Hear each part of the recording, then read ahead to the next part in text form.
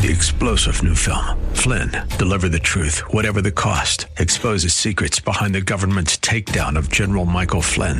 Flynn knew what the intel world had been up to. He ordered the first audit of the use of contractors. This set off alarm bells. He told the truth. He was the most dangerous person for Donald Trump to hire. They had to get rid of Flynn. Flynn, deliver the truth, whatever the cost. Available now. Watch it today. Go to salemnow.com. salemnow.com. There's a battle going on for the souls of men. The taste of war is ever near. But I am safe within the arms of God's dear bride. She is the keeper of my soul. She is the church of Christ. I'll not surrender. I'll not surrender. I'll not surrender. I know I'll always be a gospel defender. Ladies and gentlemen, Rick Bridenbaugh of the Gospel Defender Ministries. This gospel message will encourage and equip those who have ears to hear to be a Christian, clothed with the armor of a gospel defender. I'll not surrender. I'll not surrender. I'll not surrender. I know I'll always be a gospel defender. Ladies and gentlemen, in 1 Thessalonians 5, verse 21, the Apostle Paul exhorted Christians in that congregation to prove all things. That was a timely exhortation in Paul's day, and it is one for our day as well. We need to prove all things concerning what we believe and what we do not believe in the religion to which we subscribe. Prove it, prove it, prove it. We must not take anyone's word for anything regarding what we believe or what we do not believe. On the day of judgment, it will do no good to lay the blame for having believed and practiced a religious lie at the feet of those who told us the lie.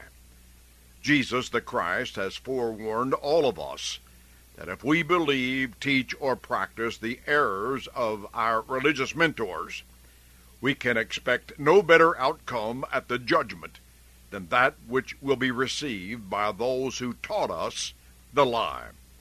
It is incumbent upon each of us to be sure that we are able to prove all things relevant to our religious beliefs. We must insist that our teachers cite the book, chapter, and verse when we ask, "What saith the Lord?" about any subject. Apostle John advised in 1 John 4, verse 1, "Do not believe every spirit, but test the spirits whether they are of God, because many false prophets have gone out into the world." False prophets were active in the days of the apostles, and 2 millennia later they are still among us. So like John, I caution you to test the spirits. There is only one way to do this. Compare what your teachers say to what the inerrant revelation of God says, for it is not all teachers, but all Scripture that is given by inspiration of God, that is profitable for doctrine, for reproof, for correction, for instruction in righteousness. There is no other way to know whether or not what you hear a preacher say is true or false, except by comparing what he says with what the Word of God says. And this explains the reason for all the religious confusion among us today. Few go to the Scriptures to verify what the preacher says is true. This is why so many people believe the nonsense hawked by religious fraudsters. There is an out-of-control epidemic of biblical ignorance even among those who frequent a church building every Sunday. Were the average churchgoer graded on his knowledge of the Scriptures, he may not be able to pass from kindergarten to the first grade. Religion is plagued with biblical imbeciles, scriptural morons, who cannot prove what their preacher says is true any more than I can prove this country leads the Chinese in missile production. As Christians, Paul says we must be able to prove all things. Can you prove all things you believe when it comes to your religious faith? Can you prove what your preacher and what your denomination says is truth? Is truth? Can you prove how you worship God on the Lord's Day is biblical? The apostles Paul and John said, you ought to be able. If you can't, don't get angry or upset with me. It wasn't me who taught you the lie you have believed, and it wasn't me who told you that you must be able to prove what you believe. Paul said it. Prove it, prove it, prove it. It is true, and I do not deny it, that using the Bible you can prove almost anything in religion. Using the right combination of verses, you can prove that the Lord Jesus told Judas to hurry and go out and hang himself. You can prove that Paul robbed churches. In religion, you can prove about anything you set out to prove. Take a verse here and paste it next to a verse there, and you can come up with most anything. In spite of all of this, I'm going to ask you to prove a few things for my sake. Can you prove that once you are saved, you are always saved? Can you prove you can never fall from grace once you have been saved? If you believe that doctrine, you should be able to prove it. I confess that I unequivocally do not believe that false doctrine that many preachers in denominationalism preach as truth. I do not believe it for 1 minute. I believe that once you are saved, you can fall from grace and go to hell while believing the doctrine of eternal security. If you were to ask me to prove it, I would direct you to the entire book of Galatians, in which the Apostle Paul discussed with those he had converted to Christ of the danger of their falling from the grace of God by their returning to the law of Moses. The apostle stated in Galatians 5, verse 4, you have become estranged from Christ. You who attempt to be justified by law, you have fallen from grace. Why would Paul bring up the subject of falling from grace if it were impossible for the Galatian Christians to do such a thing? If eternal security for the believer is true, Paul certainly did not know it.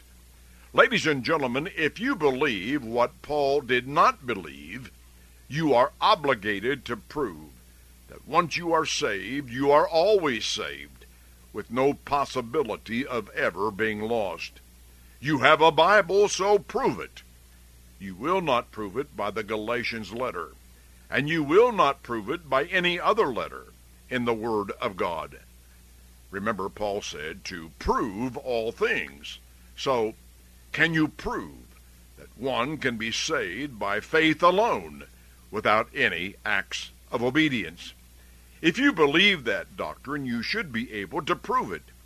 I confess to you that I unequivocally do not believe that false doctrine that many preachers in denominationalism preach as being true. I do not believe it for 1 minute. I do not believe that faith alone will save anyone, or that it ever has. I believe you can go to hell even if you do believe that Jesus is the Christ, the only begotten Son of the living God. And if you were to ask me to prove that one is not saved even though he believes that Jesus Christ is the only begotten Son of the living God, I would direct you to the 2nd chapter of the book of James, in which it is written, what does it profit, my brethren, if someone says he has faith, but does not have works. Can faith save him? So faith by itself, if it does not have works, is dead. You believe that there is one God. You do well.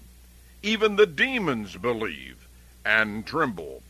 Faith without works is dead. You see then that a man is justified by works and not by faith only. Language could not be more clear than this.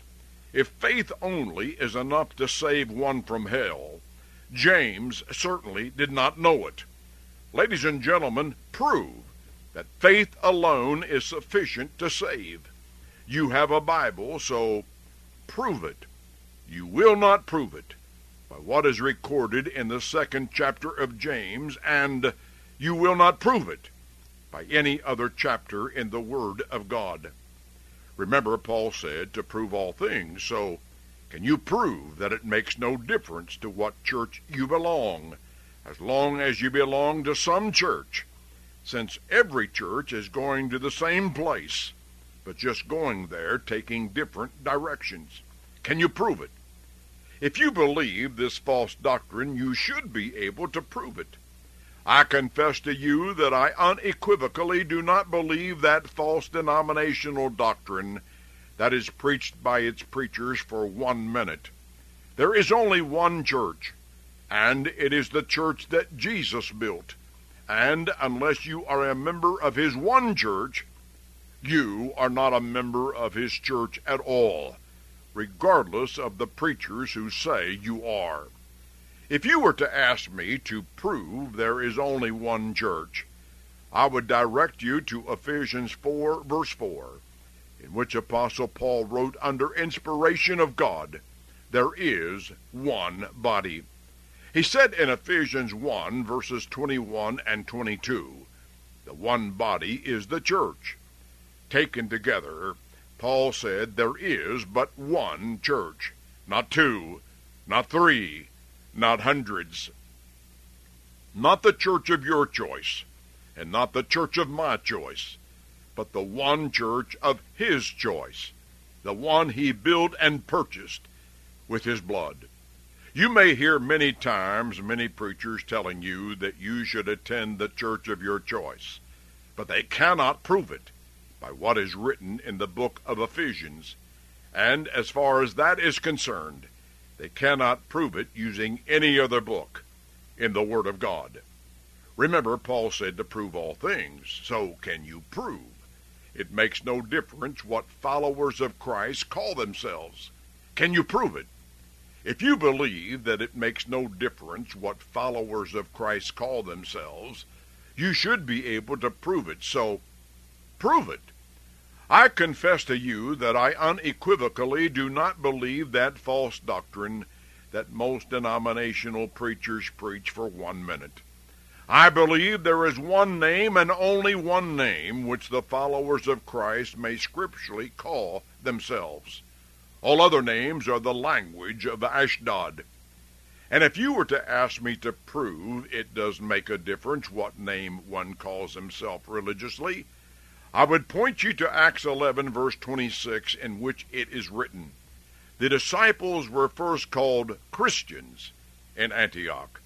Then I would point you to Acts 26, verse 28, where King Agrippa said to Paul, you almost persuade me to become a Christian. And I would point you to 1 Peter 4, verse 16, in which the one to whom the keys of the kingdom of heaven were given wrote, if anyone suffers as a Christian, let him not be ashamed, but let him glorify God in this matter.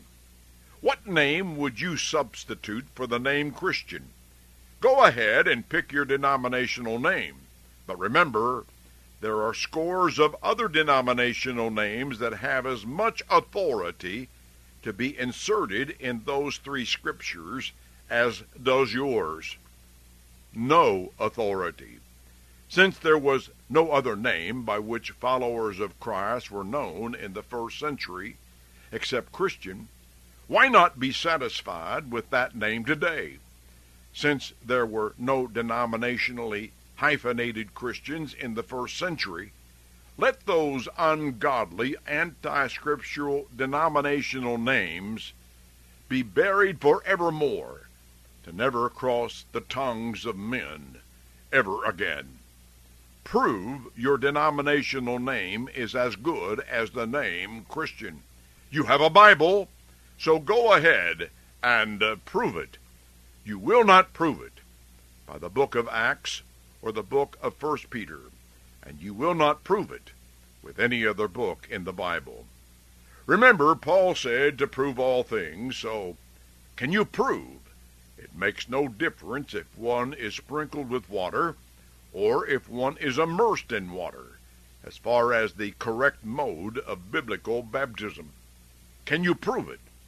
If you believe that one can be sprinkled with water, and that will suffice as an acceptable baptism, you should be able to prove it.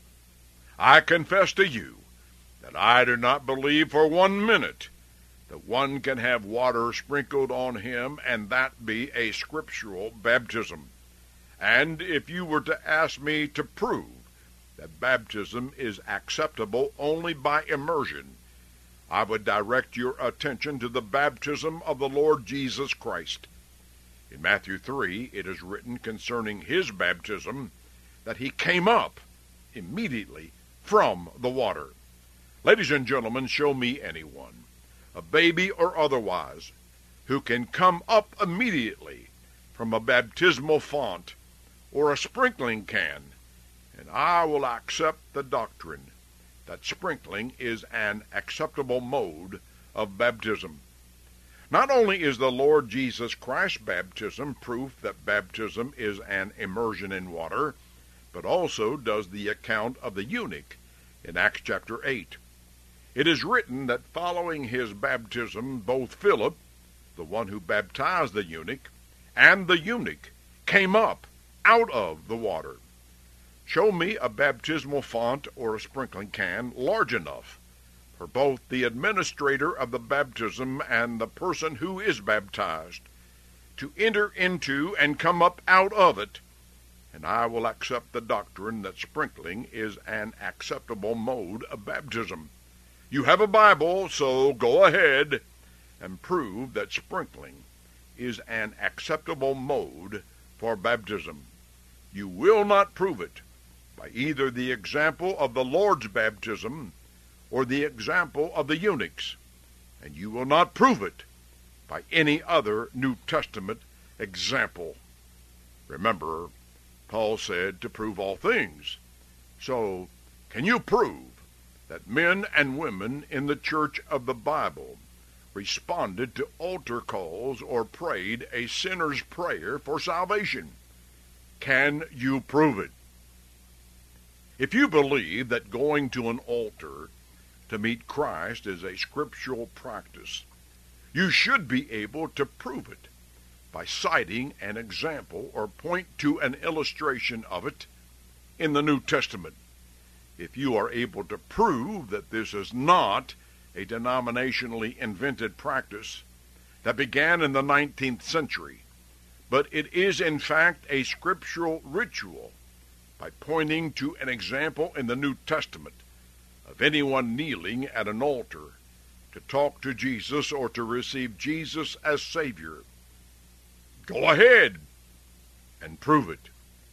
You have a Bible, so go ahead and prove that it is at an altar worship, and through praying a sinner's prayer, that men and women are saved from their sins. Try as you might, you will not prove it as far as the Word of God is concerned. Remember, Paul said to prove all things, so can you prove you have been baptized with the Holy Spirit? Can you prove it with a visible, verifiable, miraculous sign? Speaking gibberish will not do. Even I can do that, and I've never been immersed with the Holy Spirit. Here, listen. Eli, Eli, lama sabachthani. I even have the gift of interpretation. My God, why have you forsaken me? There I have demonstrated two miraculous gifts of the Holy Spirit. the gift of speaking in tongues, and the gift of interpretation. Of course, those who are familiar with the Word of God know that I did not speak in a foreign tongue with the help of the Holy Spirit, but I simply told you what is written in Matthew chapter 27, verse 46. But what I did was more authentic than what those who profess to speak in tongues are able to do. Anyone can speak gibberish. Drunks do it all the time. Come on now. Prove that you have been baptized with the Holy Spirit. Drink a deadly poison in front of me. It was done in Bible days. Handle a couple of copperheads in front of me that have not been milked of their venom. It was done in Bible days. Lay your hands on the blind, the deaf, the lame, the mute, and the dead, and let me witness their healing and their resurrection. It was done in Bible days. If you believe you have been immersed with the Holy Spirit, prove it. The Bible says you should be able to. So come on now. Prove it. After all, the Word of God says the signs of the Holy Spirit were for the sake of converting the unbeliever. And ladies and gentlemen, I am one of the biggest unbelievers you will ever meet. So prove it. Try as you may, you will not prove it as far as the Word of God is concerned. Ladies and gentlemen, Paul said to prove all things. So prove that immersion in water is not essential for salvation. Can you prove that baptism in water has nothing to do with one being saved from sin? If you believe that it does not, you should be able to prove it. I believe that unless one is immersed in water in the name of Jesus Christ for the remission of sins, no matter what else might be said about that person, he has not had his sins forgiven, is not a Christian, never has been, and is lost in his unforgiven sins. And if you ask me to prove that unless one is immersed in water in the name of Jesus Christ for the remission of sins, one is not saved, I am pleased to respond by telling you that Jesus said in Mark 16:16, "He who believes and is baptized will be saved." Ladies and gentlemen, let me ask you a question. If you believe but are not baptized, are you saved according to what Jesus said in that verse?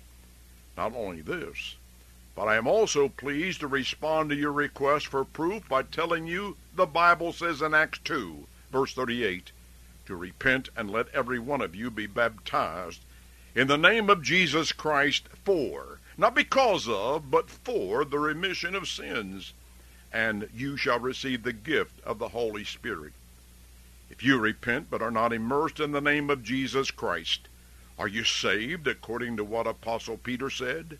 Not what your preacher or your denomination say, but what Apostle Peter said.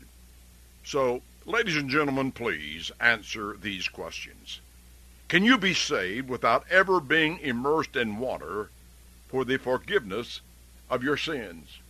Remember, Paul said to prove all things. So, if you can, prove it, prove it, prove it. There's a battle going on for the souls of men. The taste of war is ever near. But I am safe within the arms of God's dear bride. She is the keeper of my soul. She is the church of Christ. I'll not surrender.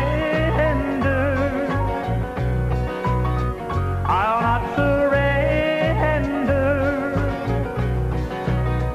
I'll not surrender. I know I'll always be a gospel defender. Ladies and gentlemen, Rick Bridenbaugh speaking. You have just heard another Gospel Defender Ministries radio broadcast, brought to you by the church that Jesus built. and preaches all of the word to all of the world. Jesus said in Mark 16, verse 16, "He who believes and is baptized will be saved." So find someone today who will immerse you into Christ today before it is everlastingly too late. Our mailing address is Gospel Defender Ministries, Post Office Box 575, Chillicothe, Chillicothe, Chillicothe, Ohio, zip 45601. You can also contact us through the World Wide Web at gospel-defender.org or by email at agosdef, AGOSDEF, agosdef at roadrunner.com. At your request, a written transcript or an audio copy of today's message will be sent to you free of charge with no obligation from you now or in the future. We need to hear from you as soon as possible, so please take the time to contact us today. Now, until you and I meet again at this same time and at this same place, our prayer is that you will be steadfastly set for the defense of the gospel. A gospel defender. A gospel defender. A gospel defender. A gospel defender. 3-star General Michael J. Flynn, head of the Pentagon Intelligence Agency, knew all the government's dirty secrets. He was one of the most respected generals in the military. Flynn knew what the intel world had been up to. He understood its funding. He ordered the first audit of the use of contractors. This set off alarm bells. The explosive new documentary, Flynn, Deliver the Truth, Whatever the Cost, uncovers the facts behind this scandal. Flynn told the truth. He was the most dangerous person for Donald Trump to hire. I find out the worst enemy that I'm going to face in my life is right here in America. They took my assessment and they wanted me to change it. And I was like, I'm not changing it. They had to get rid of Flynn. With in-depth interviews, archival footage, and never-before-seen personal records of the man behind the headlines. I just felt like I was drowning. Flynn, Deliver the Truth, Whatever the Cost. Available now. Watch it today. Go to salemnow.com. salemnow.com.